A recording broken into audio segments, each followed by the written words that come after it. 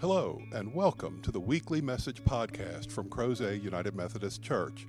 We invite you to join us in person any Sunday for our contemporary service at 9 a.m. or for our more traditional service at 11 a.m. We also stream full services live on our Facebook page. Please visit us online at www.crozetunitedmethodist.org for further information. We hope you enjoy this week's message from Crozet UMC. So today in the life of our church is confirmation, and already this day we confirmed 8 new members, 8 young adults into the life of our church, and today the last but not least 2 will be confirmed today, and it's an exciting moment because we gave them the choice. Do you want to be confirmed or not? Do you want to take onus of your baptismal vows? Do you want to join the United Methodist Church? Do you want to join Crozet United Methodist Church? Is this what you desire? And they said yes. And then we gave them the option of how they wanted to do that, and they decided to do it in the worship service that they most often attend. Now, one of our confirmands has 2 parents who are very active in our worship service at 11 o'clock. Jamie happens to be in the choir this morning. And his mother, Sandra, is one of our newly commissioned congregational care ministers. And so it's a wonderful way to be able to have Wes come and be a part of our life here. And the other one is my son, who you know what I do at 11 o'clock worship.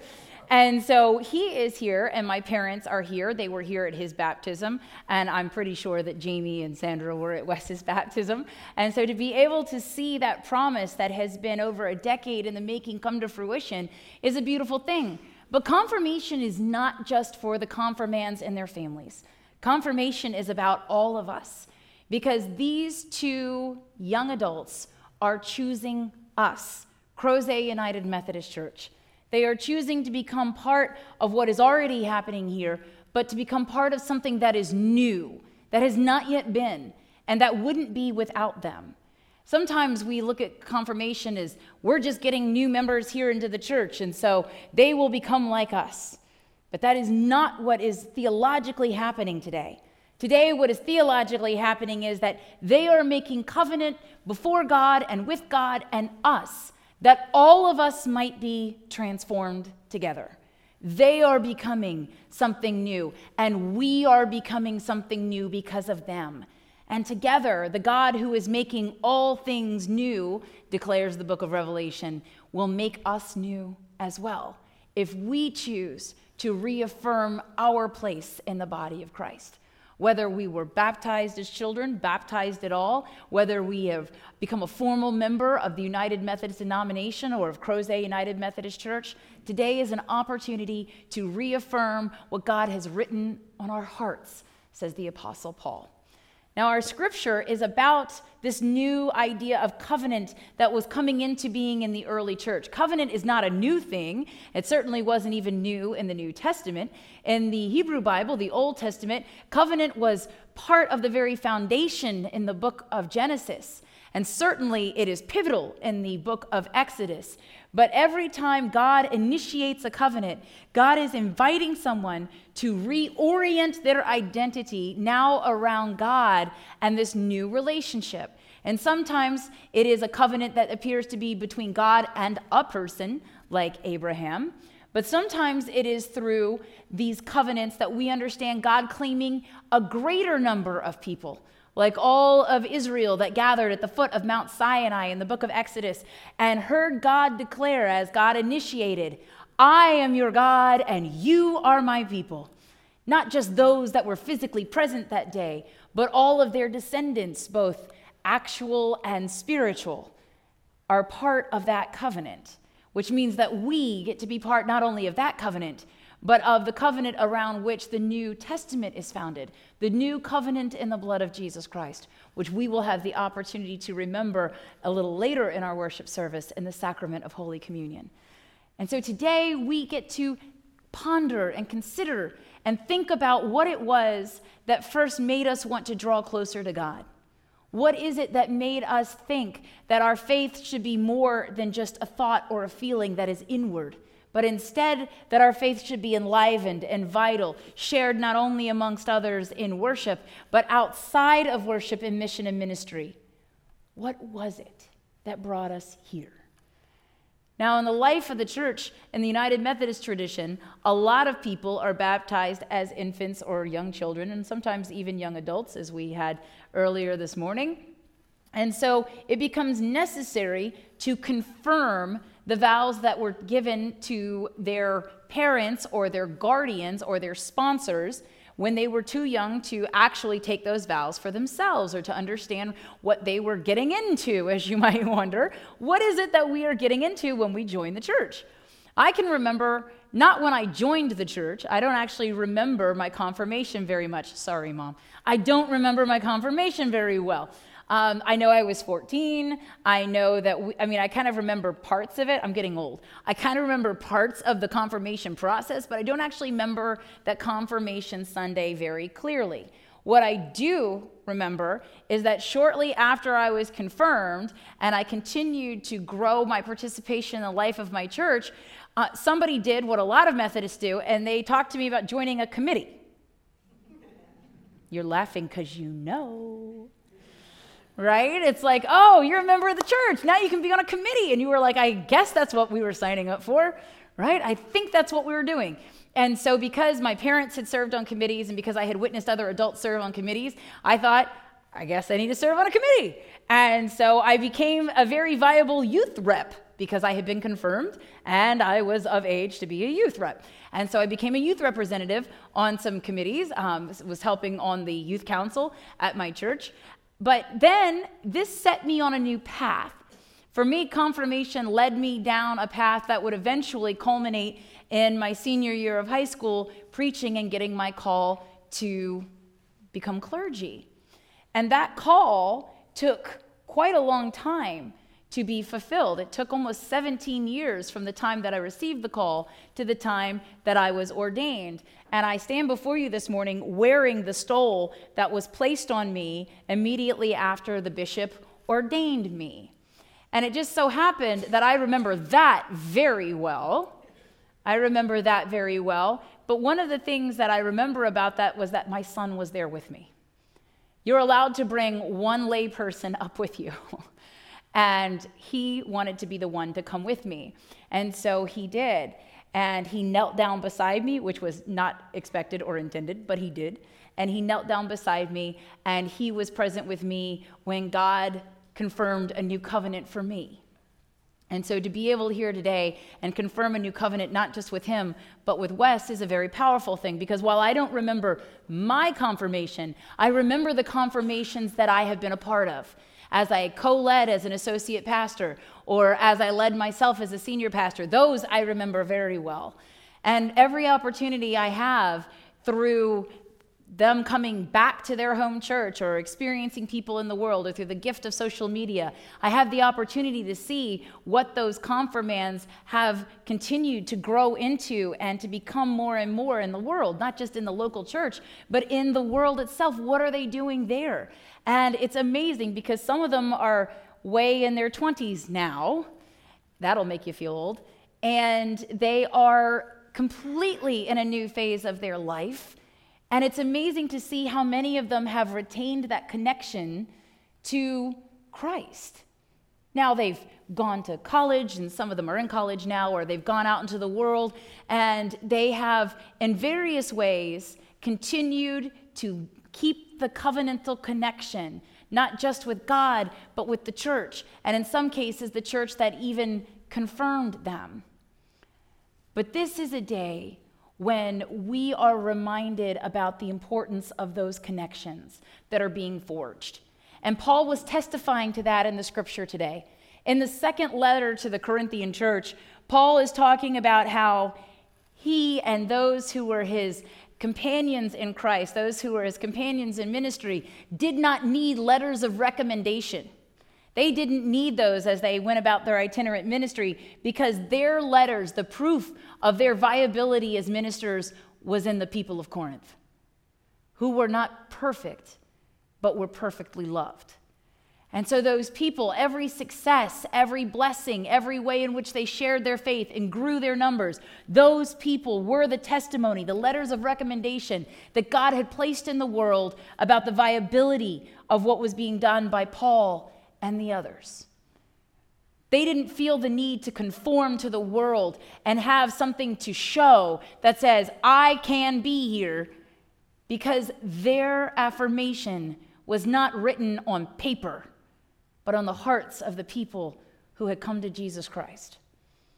And that's what you're getting to witness today, is that these two young adults are choosing to add their name to that covenant, written not in paper, but on their hearts.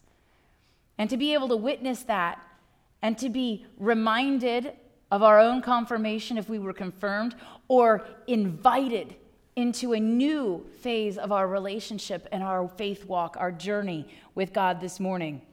But Paul is talking about that all the confidence a Christian has is not in a baptismal certificate or a confirmation certificate or a membership certificate.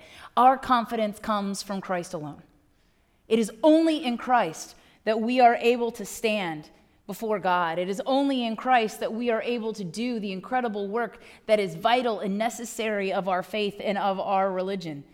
And when Paul is talking about God doing a new thing, he is referencing that covenant that Moses was such a huge part of, what's actually referred to as the Mosaic covenant at Mount Sinai. That here, this covenant is not the letter of the law, but it is about the Spirit. For the letter kills, but the Spirit gives life. The law will always convict us of the things that we have done wrong, but the Spirit liberates us from that guilt and that failure and gives us new life, which is what we experienced in the sacrament of Holy Communion. And that is what Paul was trying to get the people of Corinth to remember. Like all groups of people, especially Christian ones, there arises issues of contention or disagreement or pain and suffering in the life of community. And in this case, when Paul was talking about that with the people of Corinth, he wanted to bring them back to their only hope of overcoming those things, and that is Jesus Christ. That nothing can tear them apart if they remain connected to Jesus Christ. And covenant is able to do that with us. That's why in the Christian tradition, we don't refer to legal marriage, we refer to the covenant of holy matrimony. And as a matter of fact, later on this evening, I will be officiating a covenant of holy matrimony. But we wonder, what effect will confirmation have? Well, I tell you that a lot of the confirmands have already been a vibrant, vital part of the life of our church. In fact, I was sharing with one of our confirmands' grandparents after the 9 o'clock worship service that during the pandemic, if you were watching online with us, you know that we made great strides from that first Sunday. Great strides. We weren't sure what we were doing that first Sunday. At least I didn't know what I was doing. And our staff and our volunteers continued to pour effort and research and intentionality into making that a better experience. Well, at some point, we hadn't gone on to perfection, and we still continue to strive for excellence in this area. But at some point in the pandemic, one of my colleagues said to me, we were doing a clergy Zoom, said to me, I watched your online worship service the other day, and your camera work is the best that I have seen. And I was like, yes. Do you know why? I've got an 8th grader doing it. And Owen, who we just confirmed today, Owen remains one of the best videographers in the Virginia Annual Conference. He is amazing.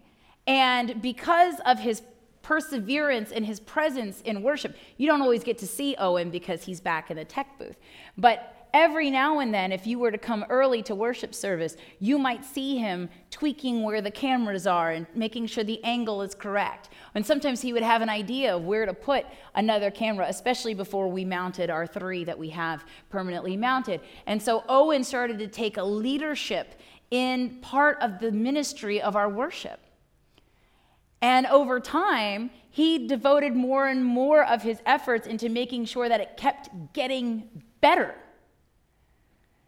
I wish you could have seen my colleague's face when I was like, it's an 8th grader. Wait, what? It's an 8th grader. Now he's in 9th grade. But he was in 8th grade at the time.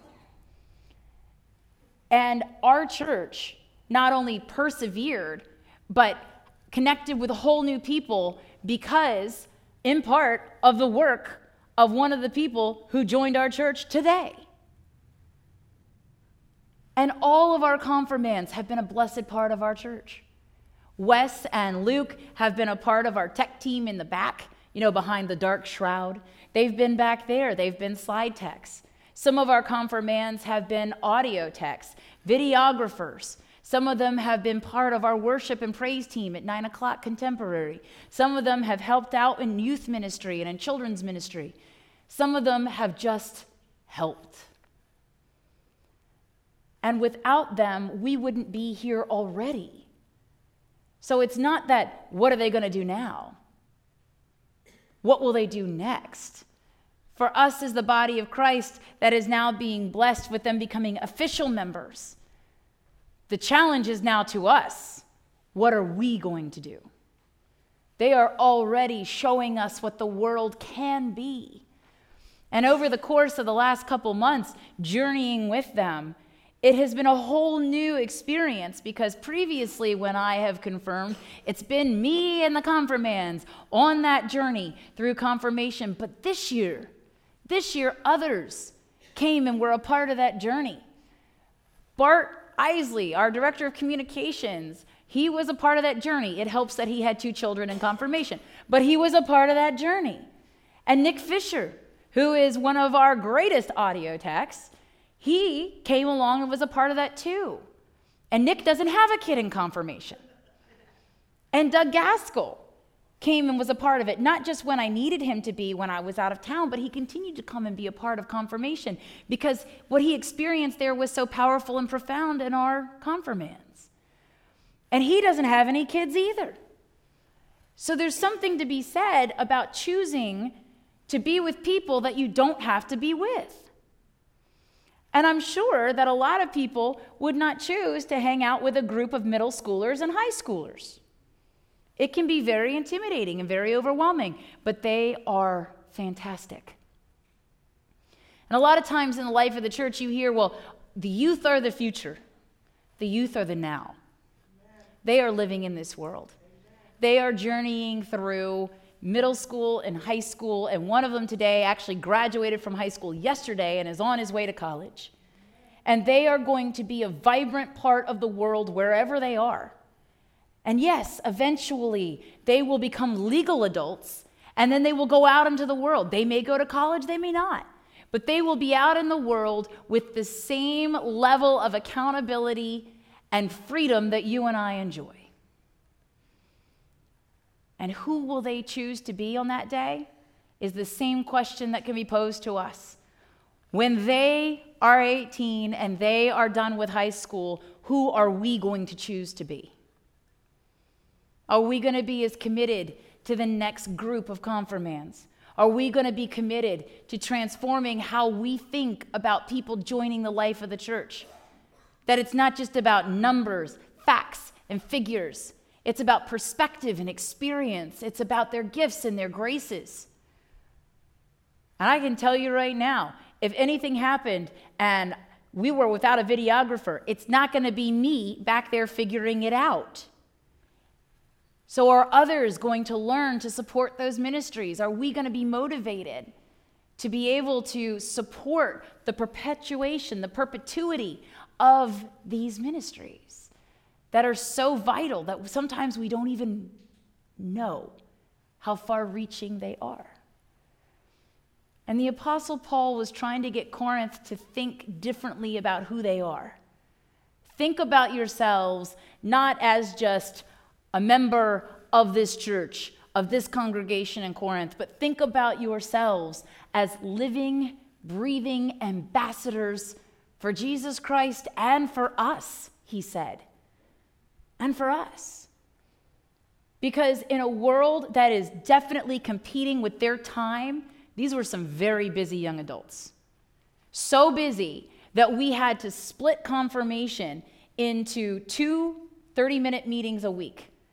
We were grabbing 30 minutes between worship services on Sunday mornings, and then on Wednesdays, we would Zoom for another 30 minutes just so that we could stay connected throughout the week, because they are busy, they are active, and they are on the go. But they wanted to do this. It was important. And so Bart and I had to revamp how we thought about confirmation. Because I would never have been one of those people that would be like, oh yeah, in a couple years, we'll be doing confirmation for 30 minutes over Zoom. I never thought I would say that. But it was worth it, and it worked. And it gives me optimism about how we might reach new people in the future, and how we might allow them to have accessibility to the things that used to be hidden away in a room in the office suite. But now they are much more accessible. And that's what Paul was trying to do, make Christ accessible to all of the people of the Roman Empire where he traversed for his job. For Corinth and for Ephesus, for the people in Rome and the people of Philippi, he was constantly trying to make sure that they had access to Christ. And these young adults today who are being confirmed, all 10 of them, are going to be ambassadors, not just for Christ, but for us. They are going to be able to say to people that this is my church, this is my family of faith. And if we want them to be good letters of recommendation, then we have to continue the work that has brought us to this day. We have to surpass what has brought them to this point that they are willing to confirm their vows. It's a challenge to us to not be content with today, but to be ambitious, hopeful, and engaged in tomorrow. Because tomorrow is coming. And who knows the impact that Wes and Luke will have in the world? Who knows? When they go somewhere and they are willing to forgive faster than their peers. Who knows the impact when they are willing to love people that society has rejected? Who knows when they see brokenness and they don't just go, well, that's the way of the world. They say, we are called to be the balm of Gilead. We are called not just to help heal, but to repair, to fix, to transform systems, institutions, and societies that are broken and that are causing pain and suffering. And they can do it. They have everything they need. They have bright minds. They have inner strength and powerful willpower. And they have the Spirit of the living God. And after today, they will have us in a new way. They won't just be those young people. They will be your official siblings, not just in Christ, but in Methodism. And they will have the same level of equality, voice, and vote that we have. And together, we will do great things. If we stop looking at each other as a potential opponent, or as somebody who doesn't agree with us on everything, or someone who doesn't do what we want all the time. But if we start to look at each other as those who have been called by Jesus Christ, who have been called to this place for God's purpose, and like us, they have been called to serve, then perhaps what was before us will be transformed into today. That the hope of the bright and beautiful future that is somewhere out that way will actually start to be glimpsed in today. And it will encourage us to build bigger, grander, stronger. For these two young adults are the latest in a kingdom that has been built since the inauguration of the birth of Jesus Christ. A kingdom that has been built not just by the apostles, but their disciples and every generation of disciples thereafter. It has been built by our predecessors, and it continues to be built on by us. And you wonder what effect you will have.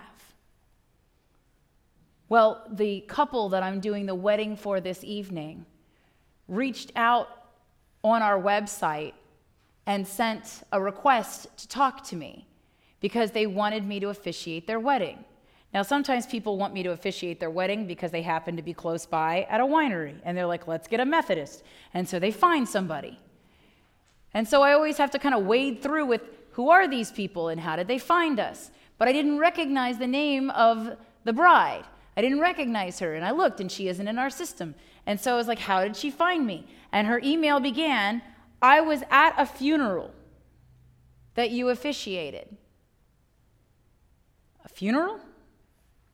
You're picking your wedding officiant because of a funeral? And then I had to find out whose funeral it was. I hope it was a good one. But it was. It was a good one because it was for Betty Jane Kent. And if you knew Betty Jane Kent, then you knew joy incarnate. You knew what it was to see radical hospitality enacted in a human being. And Betty Jane Kent, who used to sit right over here, was an incredible human being. And not only did I love her and her family loved her, but this church loved her. And this church turned out to celebrate her life.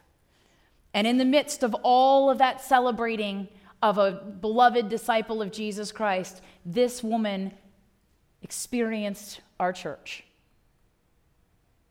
Not just me, but us. And her experience was so powerful and profound that that's what she wanted for her wedding. We make each other better. All of us together make the body of Christ a living, breathing, vibrant place to be. And that's what she experienced, and that's what she wants in her covenant. She wants that. But it shouldn't just be something that we think of for moments like weddings or funerals or confirmation. That should be something that we strive for every day, not just on Sundays.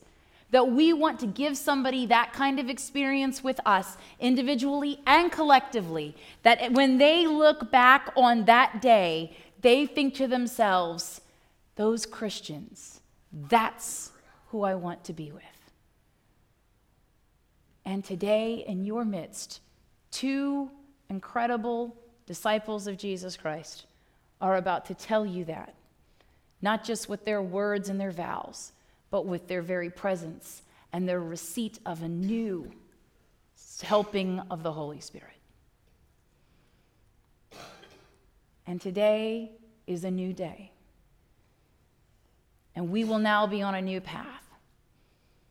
And each and every one of us have to decide, are we going to make this journey together or not?